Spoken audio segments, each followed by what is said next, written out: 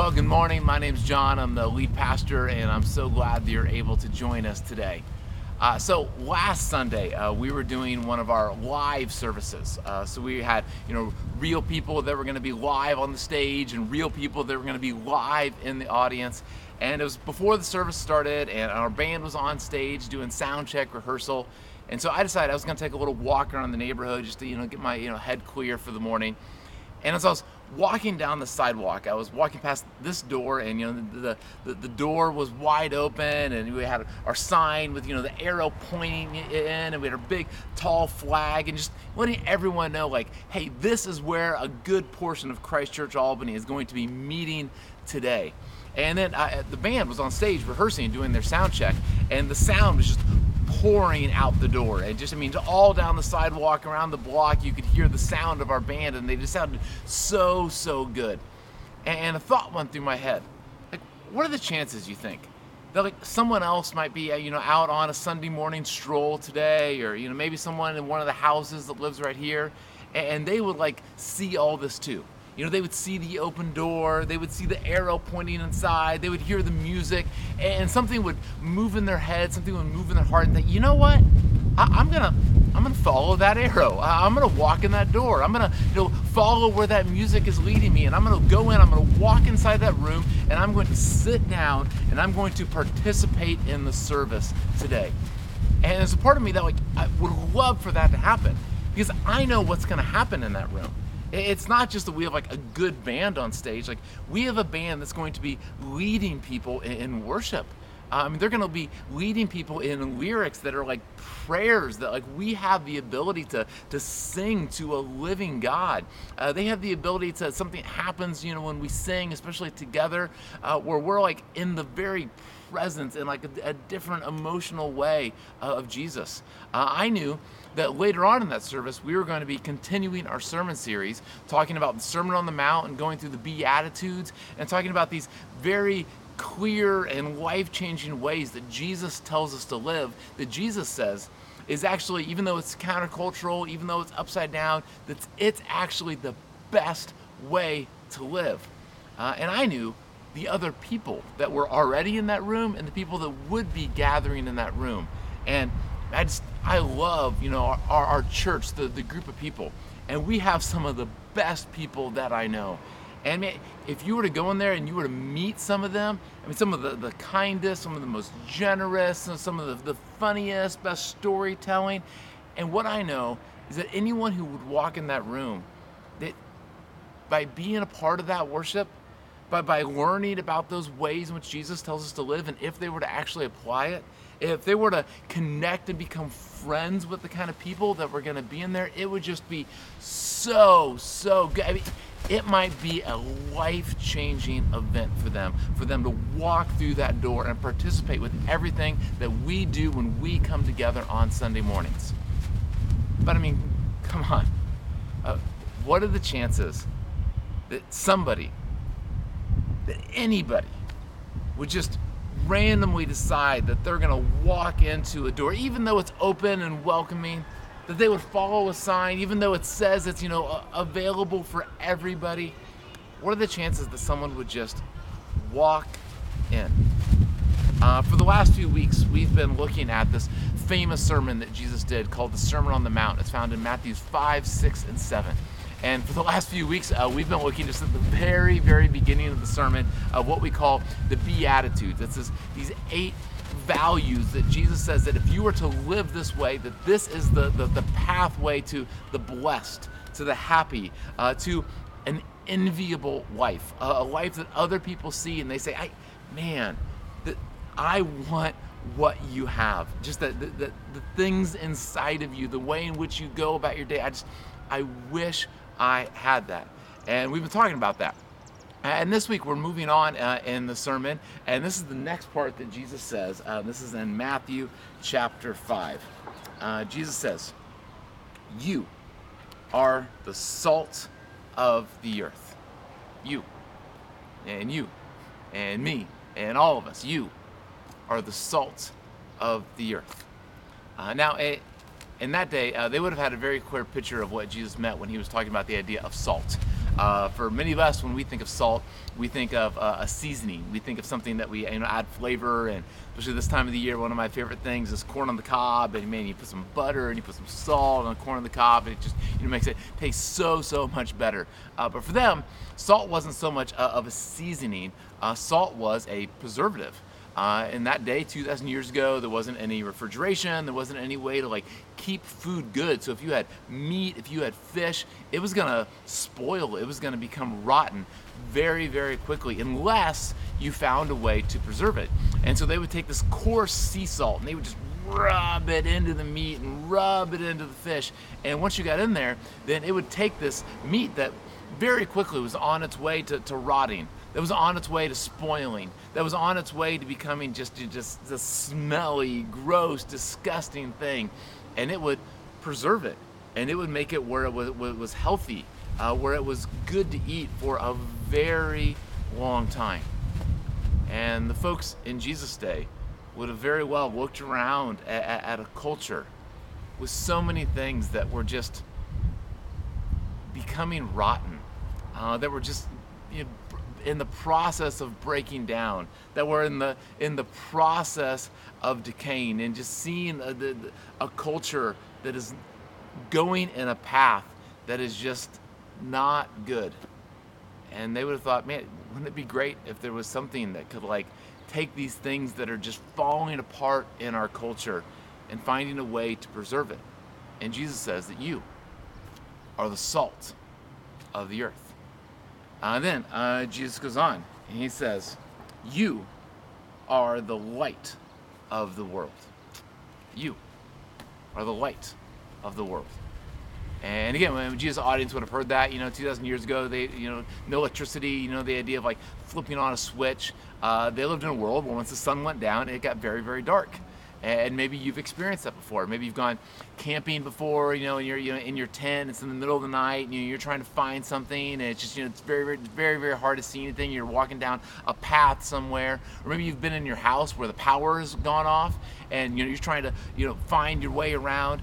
And if you're lucky, you'll get a candle or you get a flashlight, and all of a sudden you have this like little beam of light, and it doesn't illuminate everything maybe, but it helps you be able to see what's in front of you. And it can help you avoid, things that you might bump into, stub your toe on, things that you might step on.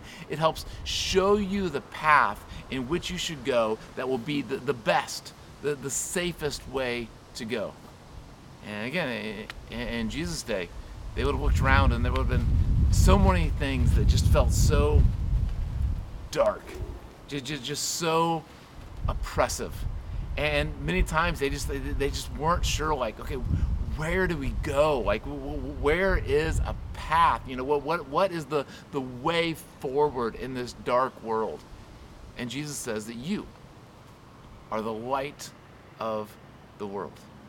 And Jesus tells us that we are the light of the world, that we are the salt of the earth. And when we look around our world, like our world needs some salt and it needs some light.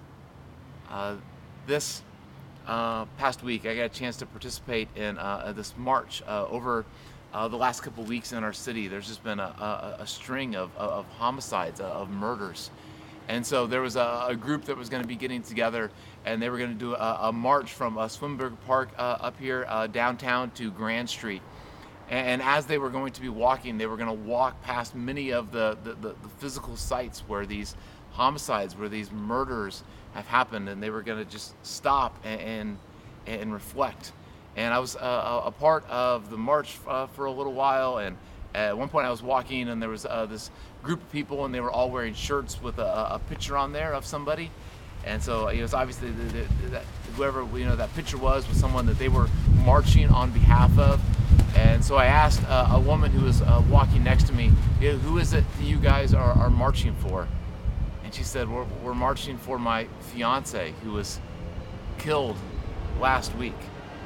And just, a world where there's that kind of violence and where there's that kind of murder and where people are losing their loved ones and their sisters and their brothers and their fiancés. It's just a world that is just decaying, that is falling apart. And what is going to like preserve that? Well, what is going to make that better? And what are the chances that this world, that these people that might be strung towards violence or might be in the midst of grieving, what are the chances you think that they might be just walking down the street one Sunday morning and hear our music and walk in? Or is there another way that salt needs to be brought to them? One of the reoccurring things that people were talking about as we were marching is, what is the solution? What's the path forward? And one of the things that everyone agreed on is that what we need more people involved, especially we need more people involved with our young people. We need mentors. We need role models. We need people that are going to get involved in people so that they can see what's a different way to live, what's a better way to live, what's a nonviolent way to live, what's a way to give them more solutions. And so many of these kids, so many of these youth, so many of these parents, adults, that desperately need mentors, that desperately need role models. What do you think the chances are that they're just going to decide that they're going to hear the music pouring out our building one day and they're going to see our sign and that they're just going to decide that they are going to walk in? There's been numerous articles, I'm sure that you have seen them too, talking about that over the last 15, 16 months that we just have a real epidemic of loneliness, isolation, and just like a whole mental health crisis around those things. Because even before the pandemic, so many people felt lonely and were struggling with different forms of depression and mental health and didn't really feel like that they had many people in their lives. And then a pandemic came along and it's just gotten so much worse. And there's just so many people that just feel like they're going through all these difficult things and they feel like they are all alone in this world. And what I know, there's people that are part of our church, some of you that would just, if they could build a friendship with you, if they could, spend time, they would know that like there are people that would love to love them, that would love to make sure that they are not alone. But what are the chances that they are just going to decide that they are going to just walk into this building one day? Or for that matter, one of the things we talk about all the time is that, we want to be a group of people who love Jesus, love each other, and love the world. And like, we really believe in every single one of those things. We really believe that the way of Jesus is absolutely the best way to live, and that everyone would be better in their life if they had a real, lasting relationship with Jesus. But what are the chances that they're just going to decide that they are going to walk in this room and hear these teachings about Jesus?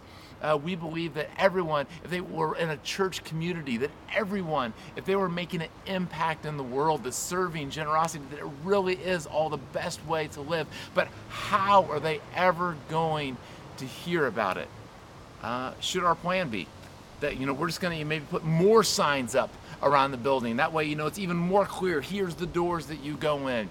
Should we turn the sound system up even louder and open up more doors and windows so that way the sound is pouring out even more on Sunday morning? That way, hopefully, somehow people will just hear about what we're doing on Sunday morning services and then they will happen to come in. Should that be our strategy, to be salt and light?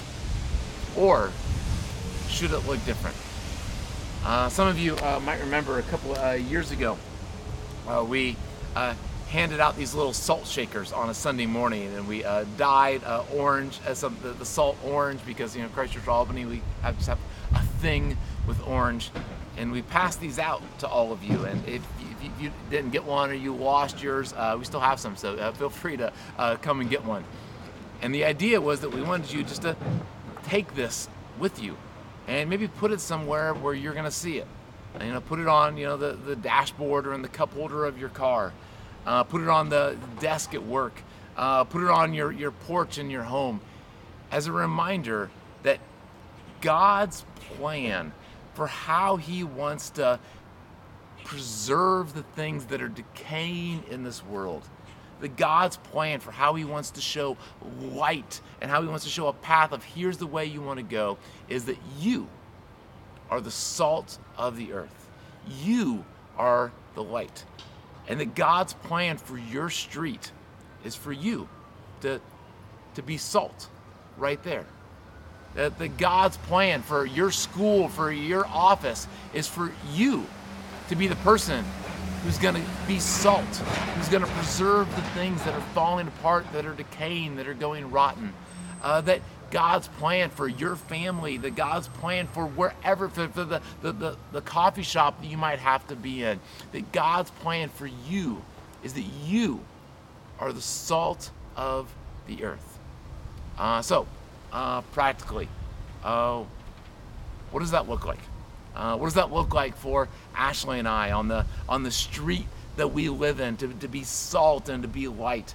What does that look like for the schools that our kids go to, and as we drop our kids off and we pick them up each day and we have conversations with our parents, with the other parents there, and as our kids are building relationships there, as we go to the playgrounds that we go to on a normal basis, as I meet different people around different places, as you go to the places, what does it look like for us to be salt and light? A couple pretty practical things. The first thing is that we should be in constant prayer for what God is doing. What we believe is that God absolutely loves your street. He loves the people that are around you. And God has some sort of a plan of what He wants to do. And He has put you there for a very specific reason. And so part of what we all need to do is just tap into, what is God's plan? What is God already doing here? And so I would encourage you to take time, regular time, walking up and down your street, maybe walking around your office, walking around your school, just praying and asking God, what is it that you want here? What is it that you are already doing? And then, as you pray, it might take days, it might take weeks, it might take months, it might take years. As you keep praying, if at some point God puts just a little, in your mind, someone you're supposed to talk to, something you're supposed to do, an idea you're supposed to be a part of, whatever that is, act on it. Because I believe that is God encouraging you to be salt and light right there. The next thing that you can do is to make sure that you are actually living this thing out. What we've been talking about for the last 8 weeks is that Jesus has called us to live in this way, where we are supposed to be living this upside down counter-cultural way, which means that there should be something about the way in which we live, the way in which we spend our money, the way in which we interact with other people, the way in which, our relationships, our romantic relationships, our relationship with our kids, our relationships with our friends, the way in which we handle when things aren't going well. There should be something about how we live every moment of our lives that just looks different, that looks upside down, and that hopefully looks incredibly compelling. And when we live those ways, then that will generate conversations. And a letter that the Apostle Paul wrote to a church in Colossae, it's called Colossians, in Colossians chapter 4, he says this. He says, "Be wise in the way you act towards outsiders, those that are not a part of church community yet. Make the most of every opportunity. Let your conversation be always full of grace, seasoned with salt, so that you may know how to answer everyone." Paul's idea is that if you are living in this wise, intentional, beatitudes type way, that at some point people will see the way in which you live and they'll be like, I gotta ask you a question. Why? Why is it that you act that way? Why is it that you spend your money that way? Why is it that you treat other people that way? Why is it that you are so inclusive? Why is it that you just seem like you just have more just patience, that you just seem like you have more joy, more what is going on inside you? And as you're living that way, you will generate those kind of conversations, and you will be able to spread salt, and you will be able to spread light. And then lastly, this is something that we've talked about this through this whole series, that this isn't something that we just effort on our own of, okay, I'm gonna go out in the community and I'm gonna be salt and I'm gonna be light and I'm gonna live this different way. This is something that is changing on the inside of us, And it's changing so radically on the inside that we just like are compelled to want to do this. That this is not just something that we're trying to do. This is just who we are. Which brings us back to both communion that we take each week and why we have arrows pointing inside doors and why we do things in these doors. Is that when we come together in this building, or maybe for you, when you come together with a couple people in your house, or when you come together with a couple people and then you guys walk dogs together, or you go to a park together, but when you come together with other people and we spend time focusing on who Jesus is, we get this clear picture that Jesus is someone who absolutely loves us. And Jesus is someone who wants to see the decaying and broken parts of our lives, and he wants to preserve those, and he wants to make them healthy again. That Jesus wants to come into the dark places of our lives, and he wants to show us a right way to go. And as we trust in Jesus, when we see Jesus start to change us from the inside out, we just can't help but want to spread that to all other people, and to see everyone have that kind of salt in their life, to have everyone have that kind of light in our life.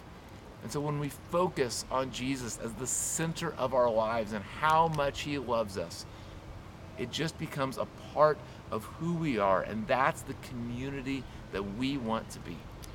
So this morning, let's take some time and remember that there's a God who loves you enough that he came to earth to be with all of us.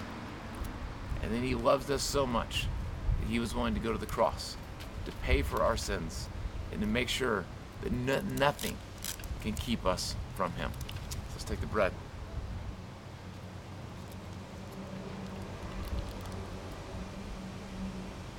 Let's take the juice. Let's pray.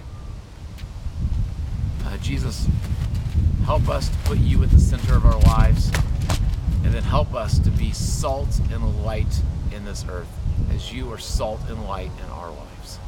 Same we pray. Amen. Love you guys. We'll see you next week.